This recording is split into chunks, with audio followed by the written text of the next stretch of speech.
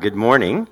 Um, I'm excited that Josh made it out today. He's been really sick, and every time I say good morning to Josh, he says today's the best morning ever. Right? So if you need to pick me up one day in the morning, come say hello to Josh. It'll be there every time. So thanks for that, Josh. You're an encouraging guy. Um, so yeah. As you guys know, and just a little context here, if you guys didn't pick that up already. Um, as Rich stated, praying for dry eyes.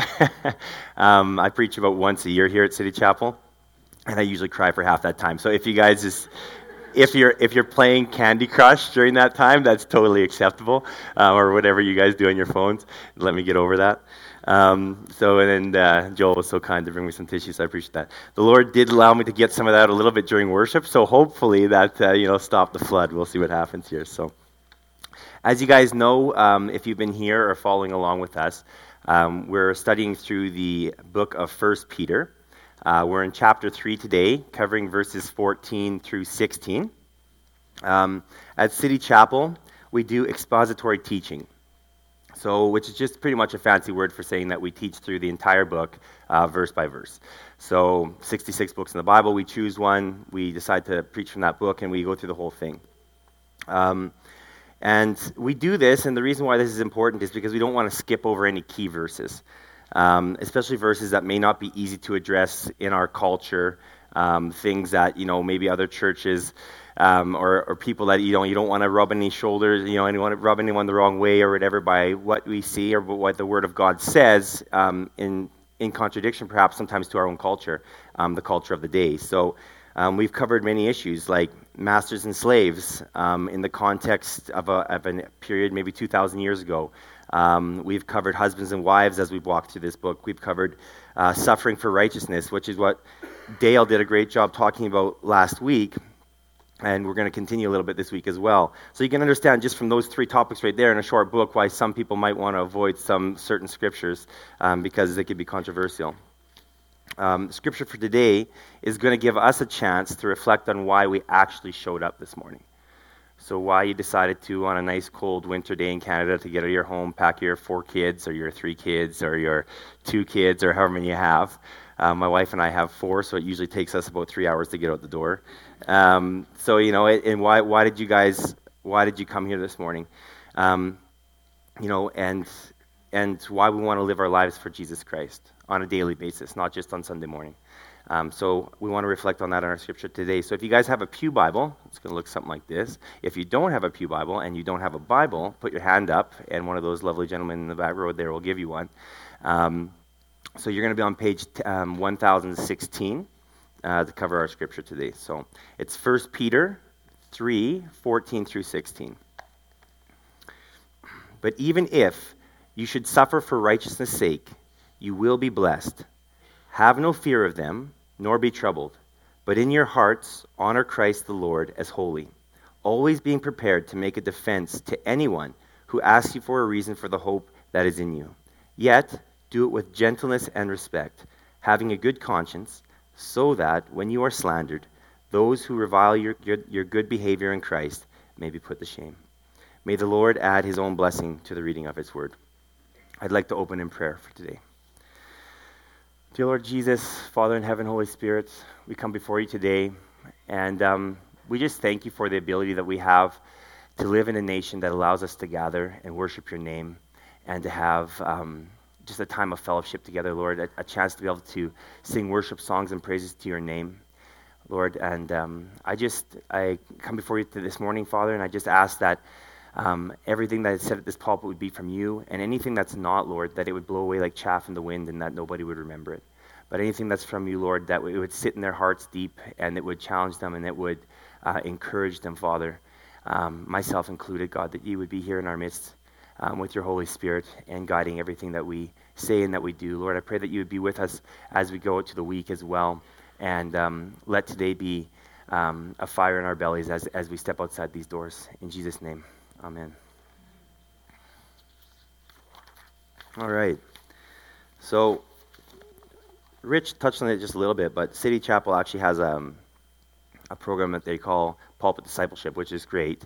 And it gives guys like myself and other guys in the congregation or anyone that's wanted to come and learn how to preach, they actually open up the pulpit to guys like myself. I'm not an elder at City Chapel, but we are. The City Chapel has a big desire to have people grow in the knowledge of Scripture, sound doctrine, and they give us the chance to come and speak once in a while. So I get to do this about once a year. So thank you guys very much for opening that up for us, the elders, and giving us that chance. I'm going to tell you what the three main topics that we're going to be covering in the Scripture today are. And I'm going to, because of Pulpit Discipleship, I'm going to say it twice, and I'm going to say it nice and slow. So, because I have a habit of speaking very fast. So, the first point is going to be suffering for righteousness' sake. And this is for people that like to take notes, of course. The second is the reason for your hope. And the third is sharing that reason. So again, first is suffering for righteousness' sake. The second, the reason for your hope. And the third, sharing that reason. So number one, suffering for righteousness. 1 Peter is like a doctrinal manual. You think about a manual that you get for putting together your IKEA furniture. This is a much higher quality manual and has a lot more content that's great. But it's a manual. A manual for living as disciples on a mission, as elect exiles in dispersion. Peter was speaking in the spiritual context when he talked about this exile to the people in Asia Minor. Asia Minor was an area in the Roman Empire during the time period that this book was written. So Peter is actually writing this letter. He's penning this letter. Well, it's not actually Peter. It's a guy who's writing it for him, but he's dictating it. And he's writing this letter to a group of individuals that are living in Asia Minor, which is pretty much, in modern days, it's like modern-day Turkey. So in your minds, if you want to figure out what we're talking here, it's modern-day Turkey. That's where he's writing this letter to.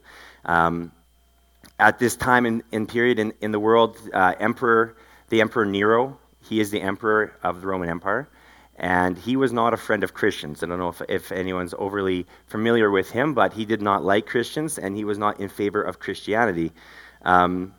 And so Peter is, in this letter, he's reminding them that their true home is not here on this earth, but is in heaven. And I would say the same is true for us, obviously, here today in Red Deer. This is not our home. We are just sojourners. This is just a short period of time that we have on our journey. So 1 Peter is encouraging us to be prepared in our obligation and duty to share the gospel and witness to people who do not know the good news, the gospel of Jesus Christ. Peter wants us to bear the costly witness to the truth that's found in the gospel. And in our increasingly antagonistic culture that is in opposition towards the Christian hope. So we'll find that, simply because we believe in this book and everything that it says, oftentimes it will put us at odds with the culture that we live in. And so with that being said, the culture is going to ask us to give an account for our hope. What is the hope? Why do we have hope in Jesus Christ? Why do we have hope in the gospel? What is that? Dale did a great job last week. He covered a lot of suffering and righteousness. He used a couple different examples. He used an example from the Old Testament, for anyone that wasn't here last week, of King David suffering at the hands of King Saul. That was before King David was king. He was, a soldier, and he was underneath of Saul, let's put it that way, and King Saul started to get jealous of David in David's service to the Lord. So David was living out a holy life. He was living out a way honoring God, and this caused him suffering at the hands of King Saul. So this is a lot of, Dale unpacked that for us last week, and it was great. The other thing that he unpacked, actually, which is also great for us to remember, especially on a day like today when we're talking about suffering for righteousness' sake, when we're talking about sharing the gospel, when we're talking about the reason for the hope in our hearts and the inheritance that we're going to gain.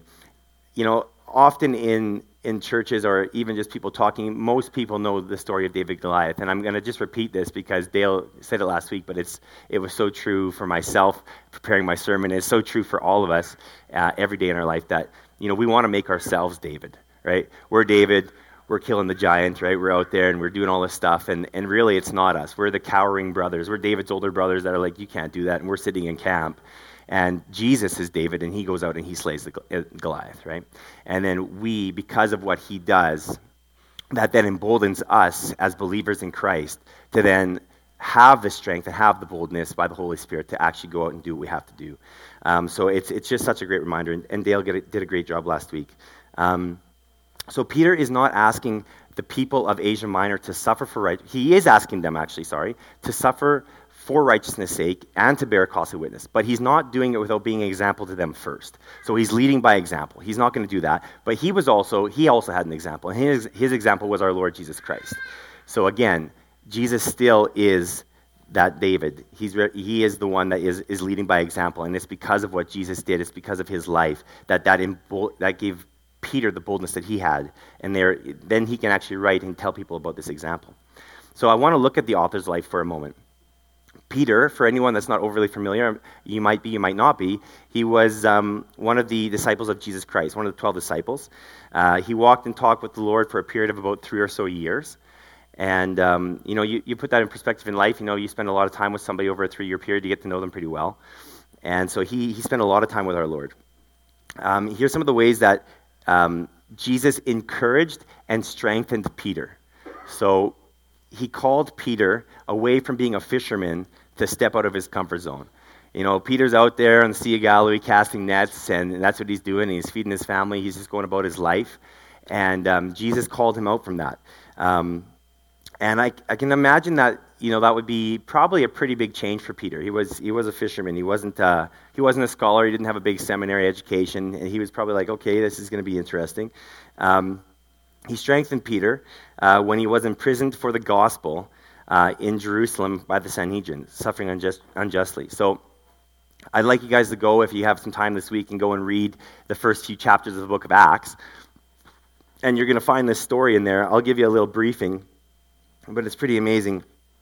Peter's essentially, he's walking into the temple one morning, and so that would be like us coming into church this morning, whether we're late or on time or we got whatever. Like I said, we're all sort of stumbling in here, coming out of our vehicles. He's coming into the temple with John, and there's a guy sitting outside. So there's a guy maybe sitting outside the door there, and he can't walk. He's laying on his mat, and he's asking for money. And Peter says to him, he's like, I got no gold, and I got no silver, but I'll give you what I have. Get up and walk. And the guy gets up and walks, which is like, that's amazing, right? So that happened. So you picture that just like happening today at church. I think the vibe in here would be like, everyone would be like, like this is crazy, right? Like this guy was like out here, he could not walk, now he's here, and the guy's running around in the temple praising God and being like, and they all recognize him because we all just walked in, we all just saw this guy sitting at the door. And now he's running around the church praising God, right? And so this happens. And so because everyone is stirred up, and so then Peter's like, he comes and he starts preaching the gospel. And he's very quick to make sure that everyone's like, don't think that I did this on my merit. This is because of Jesus Christ, right? This is not Peter that's doing this, right? And so yeah, it wasn't because of his merit. It wasn't because something that he did. It was because of Jesus Christ dying on the cross. Jesus said he was going to send the Holy Spirit. The Holy Spirit is going to empower us. The Holy Spirit is going to give us the words we need to say in the moment and the power to do what we have to do in this life as the Lord asks us to do so. And so for doing that and for sharing the gospel, so he was a little bit bold that day. He, in front of all those people, he pretty much called them to repentance and said, you guys crucified the Lord Jesus.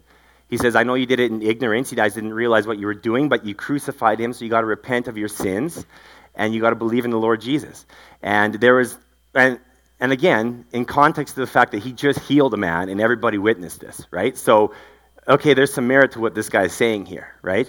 And so some crazy things, some great things start happening. Anyway, he gets thrown into prison. What? The guy just healed a guy. Why are they going to throw him into prison? Like, isn't that a good thing? Didn't he just do something that, like, we should all be so happy about? Well, yeah, you'd think, right? Except for the religious Pharisees of the day, they weren't liking what he was saying because they were the people that crucified Jesus. They didn't want him teaching in that name. And so they put him into prison. And then that night, they're sitting there in prison, and then the Lord miraculously breaks them out of prison. Okay, so if this is you guys, I'm just down at the remand center now, and like for preaching or for doing whatever we were downtown, and I like the doors open up or whatever happens, and I can just like slip right out. You're thinking like I'm heading to like the States. I'm getting away from Red Deer, right? Like I just got out of prison. Like, thank you, Lord, for this gift, right? No. He just goes right back to the same place he was. So the next morning, they go to get him out of the prison, and he's not in prison. They're all confused. And there he is again, preaching the same thing in the temple. He's right where he was the first time they took him. And they're like, what's going on here, right? So they drag him in again. It's like, clearly you're a little dense. We told you not to do this, number one. We told you not to speak in the name of Jesus Christ. And here you are doing it again. And so, just a side note, just a sidebar. When I talk about boldness in Christ, when I talk about Jesus being the David and not us, how easy would it have been for Peter to be like, look at what I'm doing. This is the same Peter, though, if we remember, not too much before this, was denying the fact that he even knew our Lord and Savior. And the reason that he was denying that was because he was scared of what might happen to him as Jesus was in trial to be crucified. Can you blame him? I can't. Jesus said, you're going to deny me 3 times before the rooster crows. And he did. But then what happens is Jesus comes back and he restores Peter. He lifts up his spirit. He asks him 3 times, Peter, do you love me? He says, yes, Lord, I do. And and then you see the boldness that he can have, where he can walk into a temple that he knows he's gonna face persecution. And the first time, maybe he didn't even know that, but the second time he definitely knew that. They already put him in prison once, so he knew that this is okay. This is the way this is going. But yet he goes right back into it, and he's just preaching the word of God. The same guy who wouldn't even tell a little girl that he was the Galilean that knew Jesus. And this is not like a 30-year sanctification journey and Peter works it all out and makes it happen. This is like in a very short period of time that this is happening, that he's seeing this change in his heart. And so they want to kill him. Makes sense? So they're going to kill him. They want to kill him. And then one of the religious leaders at the time that I think really, maybe understood a bit more. Maybe the Lord was speaking and working in his heart. He's like, guys, let's just take time out here for a second. Let's not kill him, because who knows? If this is from the Lord, we don't want to be caught working against God. That being said, if it's not from the Lord, it's going to fizzle right out and it's going to mean nothing. So they're like, okay, we won't kill him. We'll just beat him. So they beat him, and then they kick him out of the prison, or out of the area where they're having the trial there at the Sanhedrin. So they just beat him. So anyway, him and John are leaving. So now this whole thing's gone down, and now they're leaving. They're all beaten up. They've just taken a good flogging, probably, and they're praising God, because they were counted worthy to suffer for the name of Jesus. Right? This is the same guy who would not tell the little girl that I know Jesus because he was scared to suffer. But now he's the guy that's suffering and loving it. That's from the Holy Spirit, which is pretty cool. And so that's not from Peter, as you guys are getting in the picture. Because it was because of the work of the Holy Spirit, Peter became a man that was always ready and willing to share the reason for his hope, even if it required suffering. So again, now Peter being able to pen this book to this group of people, not unlike a church like us here today, maybe not quite as big, maybe it was, who knows. He's writing this to them, and with pure confidence, he can say, look, you can do this. I know you can do this, and I know that you can bear this suffering, and you can do it with gentleness and respect, because I had to do that, and I've been empowered by the Holy Spirit just like you can be. And so that's God doing that for us. So Peter was also the first person to take the gospel to the Gentiles. I don't think he actually took the gospel directly to the people he's writing this letter to. They probably came out of some, fruit and some work that the Apostle Paul did on his missionary journeys. But he is writing to a group of churches, a group of people. And but he was also the first one to take the gospel to the Gentiles. And the Gentiles meaning, for anyone who doesn't understand that, they're just people that aren't Jewish. So that would pretty much be all of us here today, unless there's anyone here that has actual Jewish blood in them, which is awesome. But if you don't, that's pretty much all of us. So if it wasn't for Peter and Paul and the disciples taking this out, none of us are going to know this good news. And so he was one of the first to do that. The Gentiles were people that didn't know God. They were living in darkness, and they were suffering. They were suffering too, but not for righteousness' sake. You can suffer a lot of different ways in your life. You can suffer for just being a bad guy. You can suffer for robbing a bank. That doesn't really count towards righteousness for the Lord. We're talking this morning about suffering for righteousness' sake. When you are doing something that is honoring your Father in heaven, that you're living your life in such a way that it causes people to sort of read back against you, and you suffer for that. That is what we're talking about here today. And through all this, of course, he became an apostle, an authoritative messenger of Jesus Christ. He was commissioned by Jesus in order to be that. And so it's just huge for us to look at that. In Acts, it says in that whole story I was telling you guys about Peter, it says that these Sadducees, so these are guys that, they knew the law of the Old Testament. These are the kind of guys that memorized this as children. They memorized like the entire Old Testament, a lot of these men. They knew the doctrines of the Old Testament. They were religious guys, Sadducees, Pharisees. And it says in the scripture that they realized, and these religious guys are the guys that persecuted and killed our Lord and Savior Jesus Christ.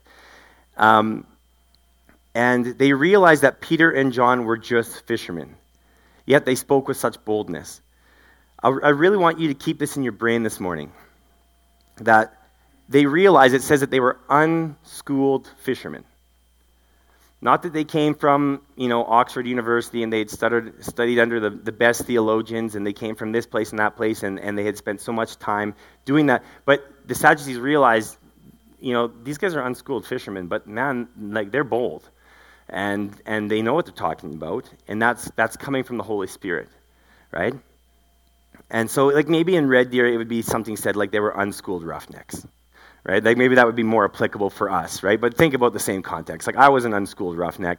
I'm sure there's plenty of guys who have worked as roughnecks in this church, and then we know there has been in Red Deer for sure. It's maybe a little bit more contextually for us. But it's help us remember that people in the Bible are just like ourselves. We can read these stories of Peter and the apostles and everybody else in the Bible, even, David, whatever, and also God uses people like all of us here today. He uses every single one of us. We don't have to be some kind of seminary student or somebody who's studied for years and years and years. What you need to be is somebody who believes and has your hope in Jesus Christ. And the Holy Spirit is going to use you in different ways if you make yourself available to do so. So any one of us sitting in these seats today, we can be used to do these things that Peter did. So that was reason number one, suffering for righteousness' sake. Number two, the reason for our hope. But first, how do we define hope? I took this out of Nelson's Bible Dictionary. It says, hope, it's really, really long, confident expectancy. That's what hope is, a confident expectancy. In the Bible, the word hope stands for both the act of hoping and the thing hoped for. Hope does not rise from the individual's desires or wishes, but from God, who is himself the believer's hope. Says, and that's Psalms 39:7. My hope is in you. Hope does not arise, genuine hope is not wishful thinking, but a firm assurance about the things that are unseen and still in the future. So a confident expectancy, a firm assurance about things that are unseen and still in the future. Right? That's hope. So back to the original context, back to our verses today. So 1 Peter 3:14-16. Always being prepared to make a defense to anyone who asks you for a reason for the hope that is in you. So let's go back to our manual here that we talked about. And we'll go back to 1 Peter, but we're going back to the first chapter here. So 1 Peter 1:3-5.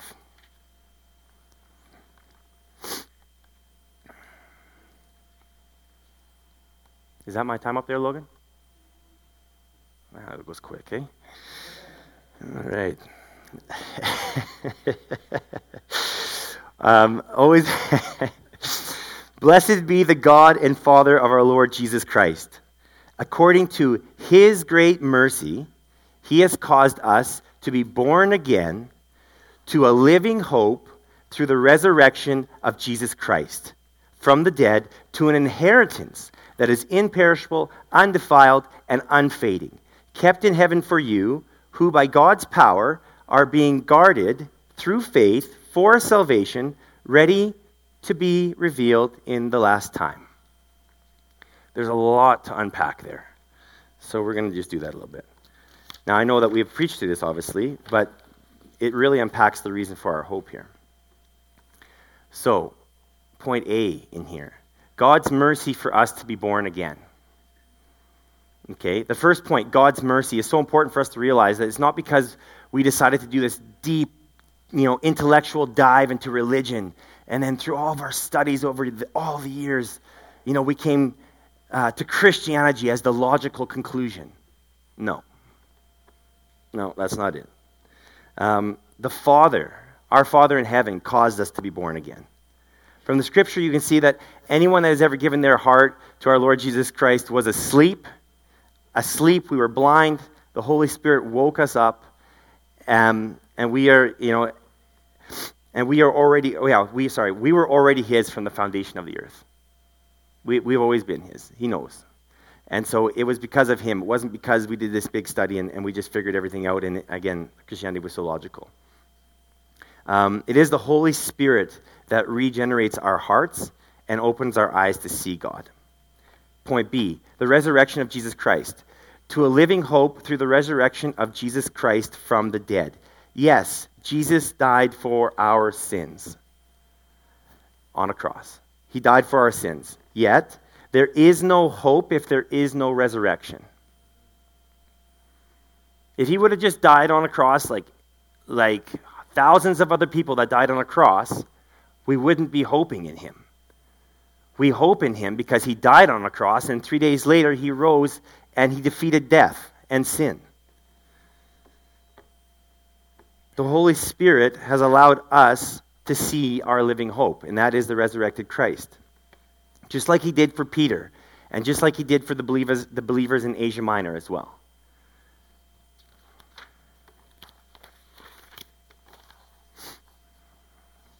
Our hope is because we have faith in Christ.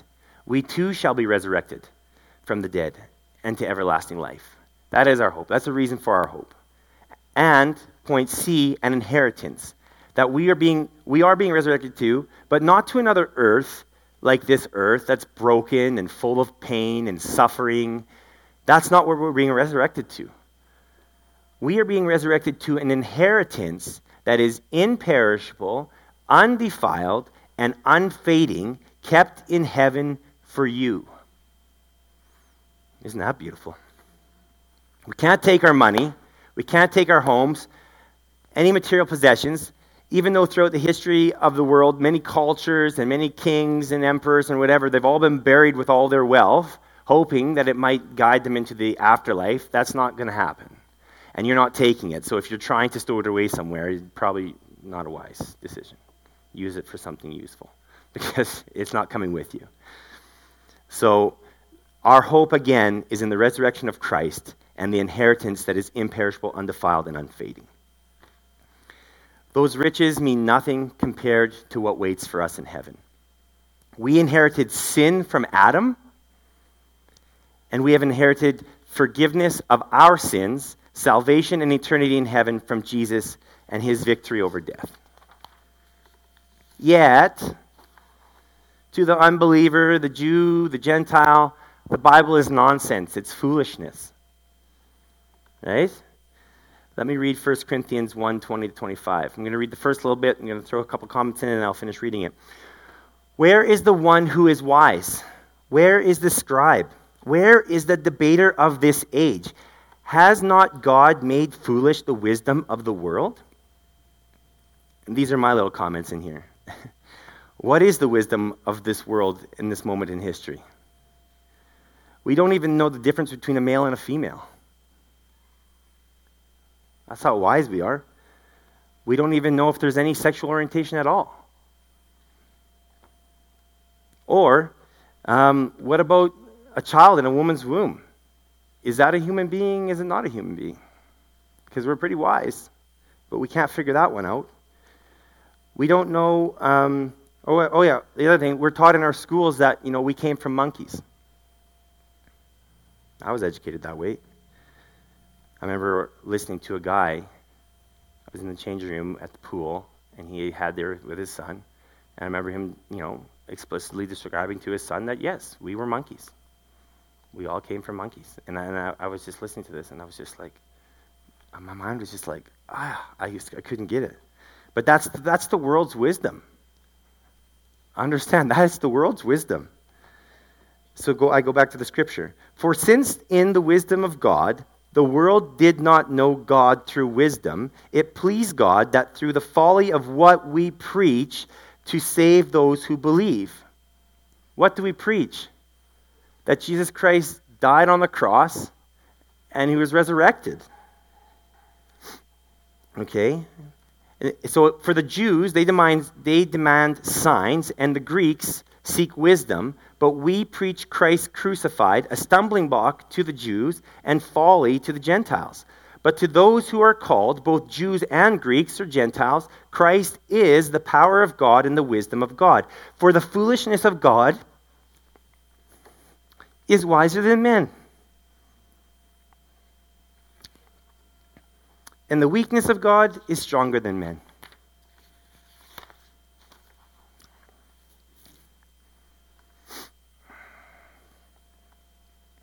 I'm doing all right. What's that? Just go. Thanks, Rich. Be careful. You might regret that. Sharing your hope. So this is point number 3. Sharing your hope. Story. Yeah. Okay. So I realize I just talked about us coming from monkeys, right? So God came to earth in the form of a baby, born from a virgin. Wait, stop the show. For real? Doesn't this sound a little bit like a fairy tale? Which is totally what the guy who I'm thinking about the monkey thing could easily be thinking about what I believe, right? Am I fair? Is that fair to say? Well, that's what Kent said too. Who's Kent? To which I replied, and all of us came from a single-celled organism, right? But where did the organism come from? So let me give you a little bit of context.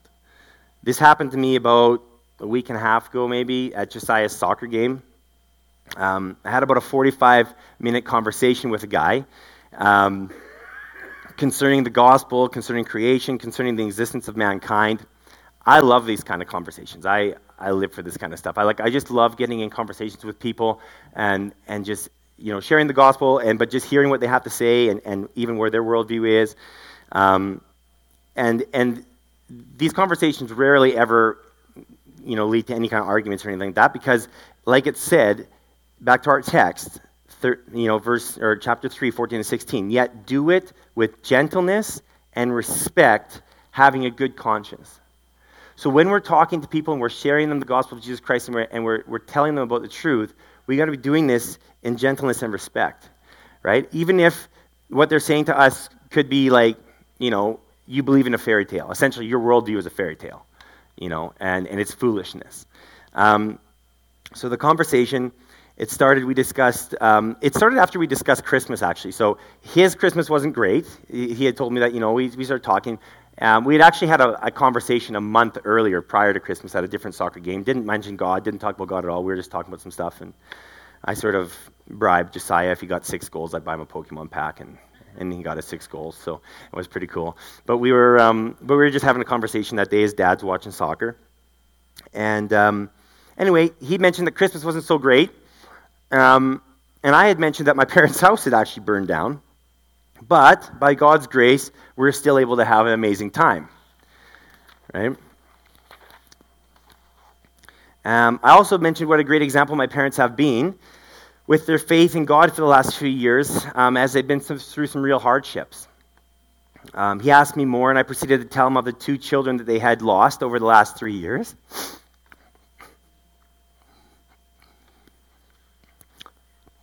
And so as you could imagine, really the house was nothing in comparison.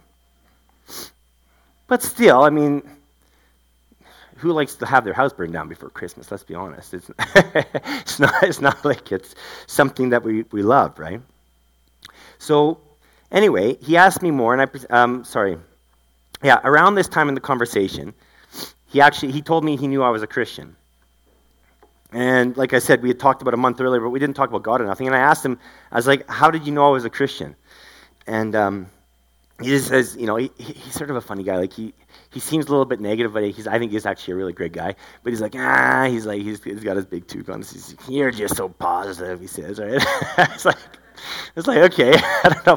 Hopefully that's a good thing. But so I was sort of laughing about that.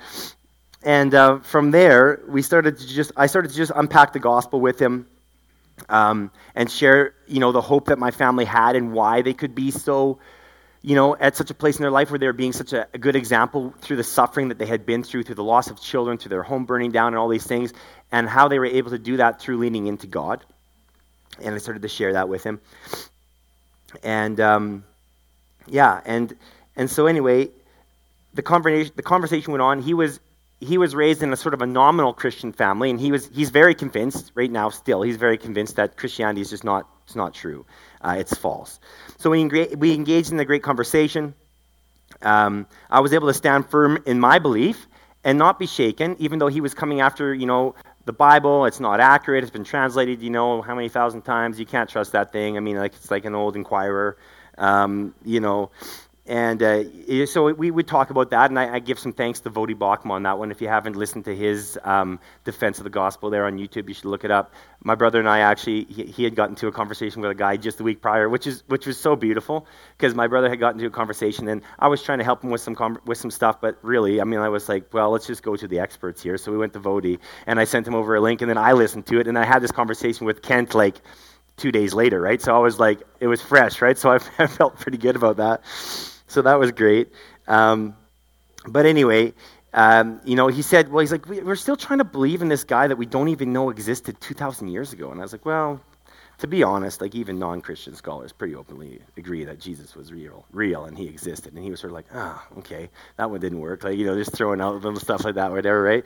And so anyway, we went back and forth, and we were having lots of fun. And this is the whole thing. In this kind of, when you're engaging with people like that, and we're doing this, and the Lord puts things in our heart, and this isn't coming from us, right? But when God, he just gives you the word, and he puts that in your heart. But you're having respect, you're being gentle, and we were having a good time. We were joking about this, even though we were very much so coming at each other's worldviews, right? And you've got to understand that people can get very offended when you come at their worldview and how they see life, and we as Christians become offended often when we shouldn't as well.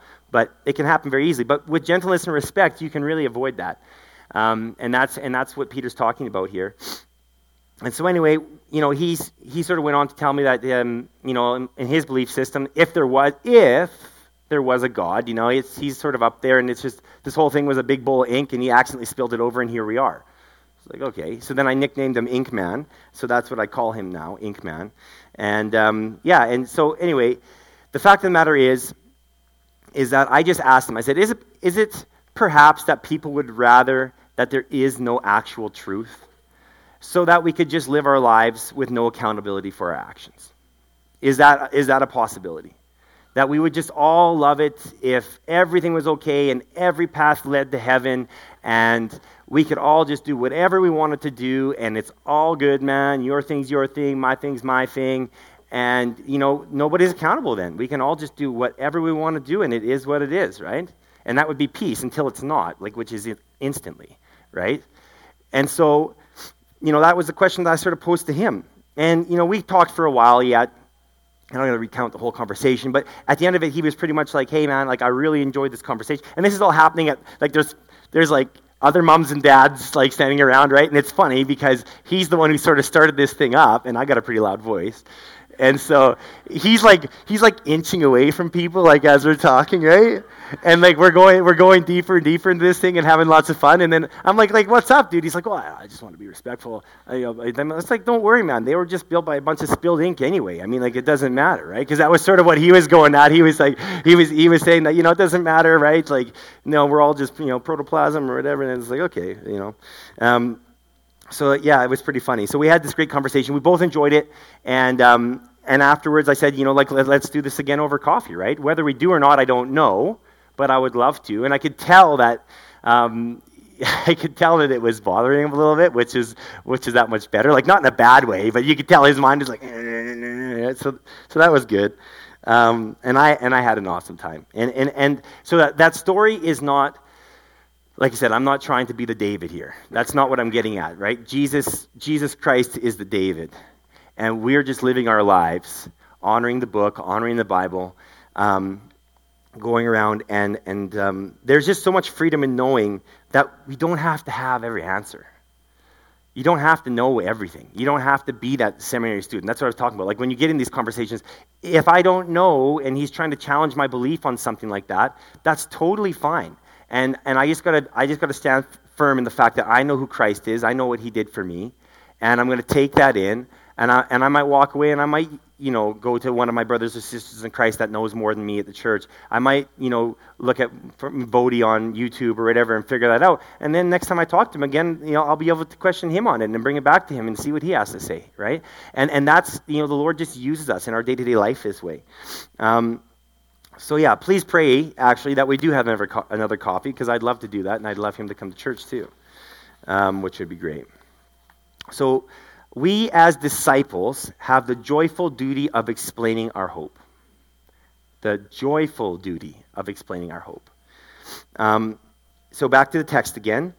Always be prepared to give a defense to anyone who asks you for a reason for the hope that is in you. In this text, the initiation comes from the unbeliever. So this is the unbeliever coming to you and saying, hey, look, you've been suffering. Your life is looking horrible. You're not Joel Osteen. I mean, you're not a guy who's got all the money and all the houses and all the cars, and that's why you love Jesus, because he's given you everything. No, you're a person who's suffering. Life does not look good right now. And, the government is persecuting you. When I had first started preparing my sermon, I was going to put in a long story. I took it out, but essentially, the story that I was going to cover was off of the Voice of the Martyrs. I don't know if anyone knows what the Voice of the Martyrs is, but it's a group, it's an organization that focuses in on different countries in this world where Christians are persecuted for what they believe, essentially. And there's many, many different nations. And the story that I was going to talk about, which I'm going to talk about now anyway, because it is what it is, there was a pastor from Tajikistan, and he literally, so this is a month ago, just got out of prison. So he just got out of prison a month ago. He went to prison for singing hate speech for 3 years. He went to prison for doing what we just did this morning. For 3 years. 2 years and 8 months. He got out a little early. For singing the gospel like we sang this morning. That's why he went to prison. And they closed up his church, banged up the doors, threatened and interrogated all the people in the church, right? And that's why he went to prison. And this just happened. He just got out of prison. So you may think about us leaving church today, and the parking lot's full of a bunch of mounted police, and they're all like, okay, which one of you guys were in there singing hate speech this morning? Sign up for your 3-year prison sentence. It doesn't feel real to us. We have so much freedom here. And when we pray and we say, Lord, thank you for the ability for us to come and meet here and to sing and to worship and to gather and to talk about your name and to glorify your name, it means something. Because he can't do that. If they throw me in prison for 3 years and Hara's going to fend for my 4 kids, so it's bad. This is horrible. You know? Like, that's brutal, guys. Think about that.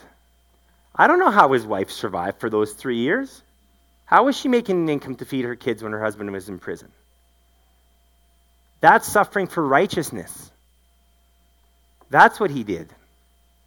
And he's living in a place where that's real, and yet he's doing that. Just like Peter did, just like he did. And I'm sure, just like any of us, he was probably really scared and probably really wanted to deny the faith or really wanted to do different things like that, but he obviously did not, and he served his full sentence. Praise God. And these are going to be heroes in the faith when we're in heaven. Guys like that. It's pretty amazing.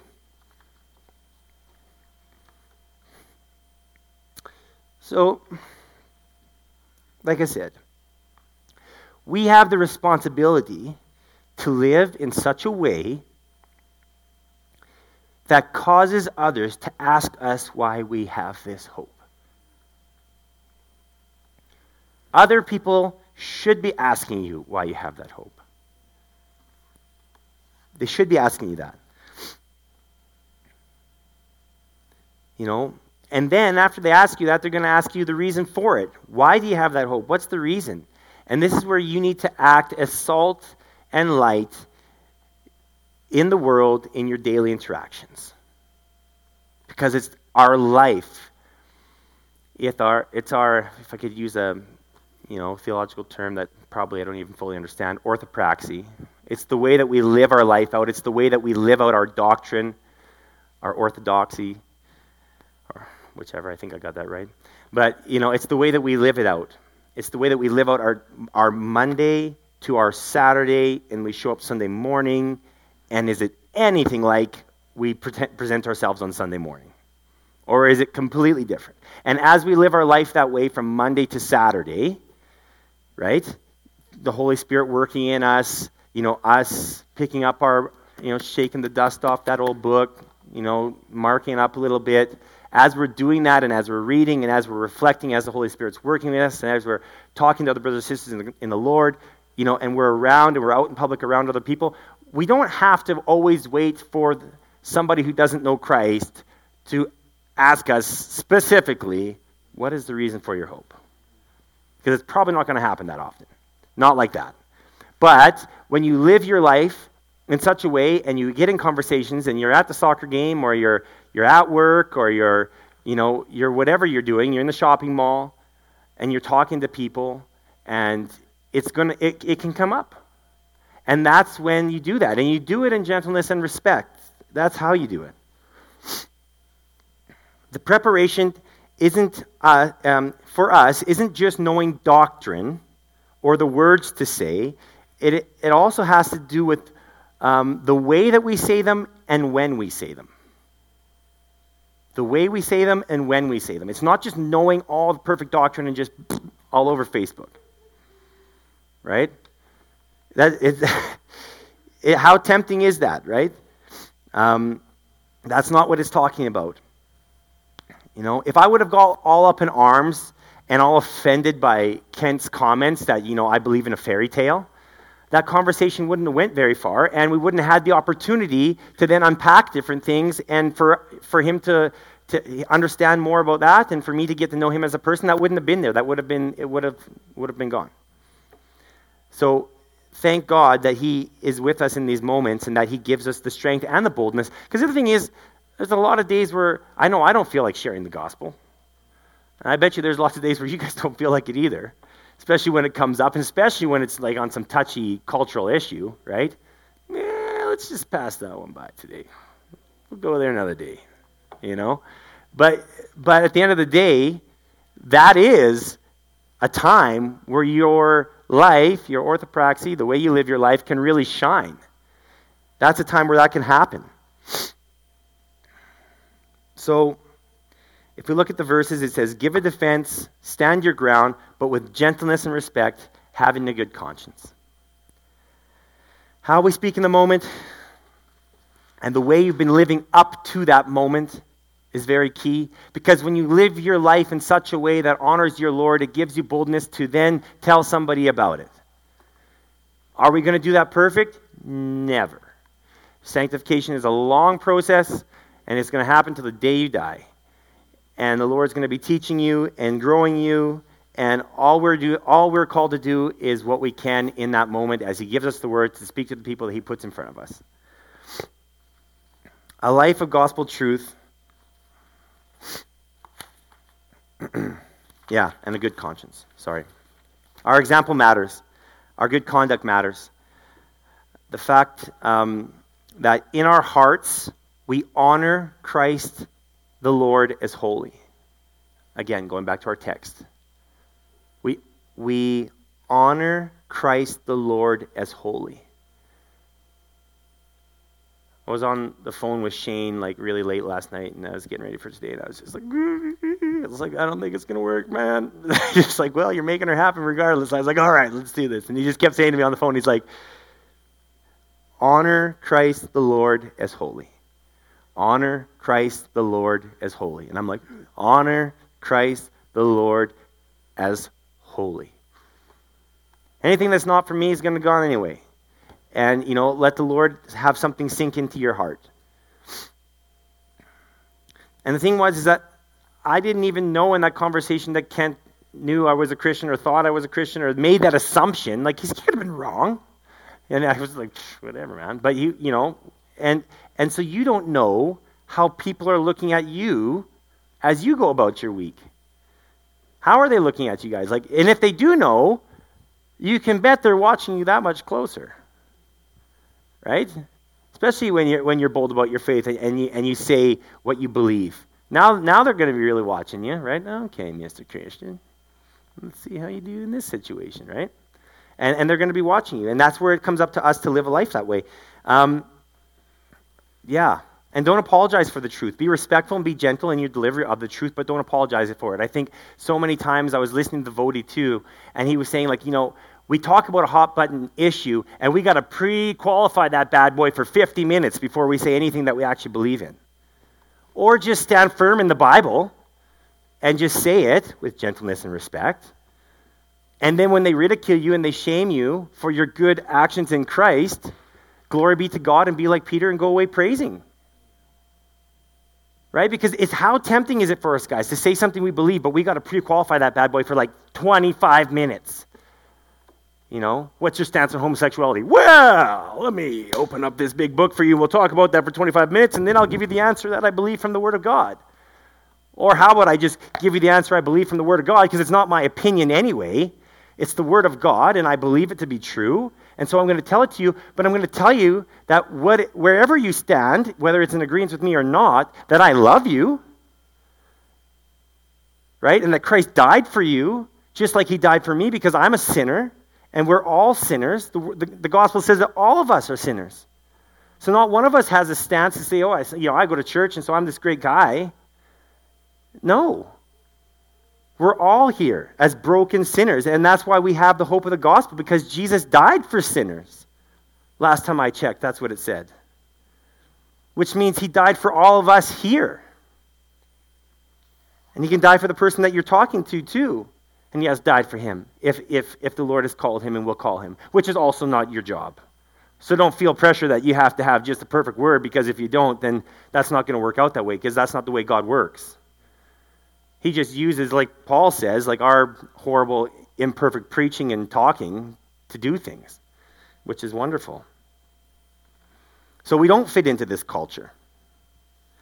As I mentioned, the Holy Spirit has opened our eyes. We don't fit in. Gospel life, gospel doctrine. Just knowing the arguments, loving the blood of the battle and debate, they're not qualifications. A reasonable expectation is that we will suffer for the gospel. So have useful preparation. A reasonable expectation is that we will suffer for the gospel. That's a reasonable expectation. So don't be shocked when it happens. So meditate on God's word, like I said earlier. Get around your brothers and sisters in Christ. Your association matters. Get discipled from someone in Christ that is more mature than you and learn from them. There's another reason why every single time Rich gets up here, he says, pulpit discipleship is for everybody. And that's the reason. So that when you're going out there day to day, week by week, and you're living your life in such a way you can understand the Word of God better. I'll tell you, I went to pulpit discipleship and I was humbled because I was like, oh, these guys have been doing this for a long time and they're really good, right? But it was great though. And there should be more than 4 people showing up for pulpit discipleship. There's a lot more than 4 people sitting in here today. That's just a side plug that I was not planning on saying.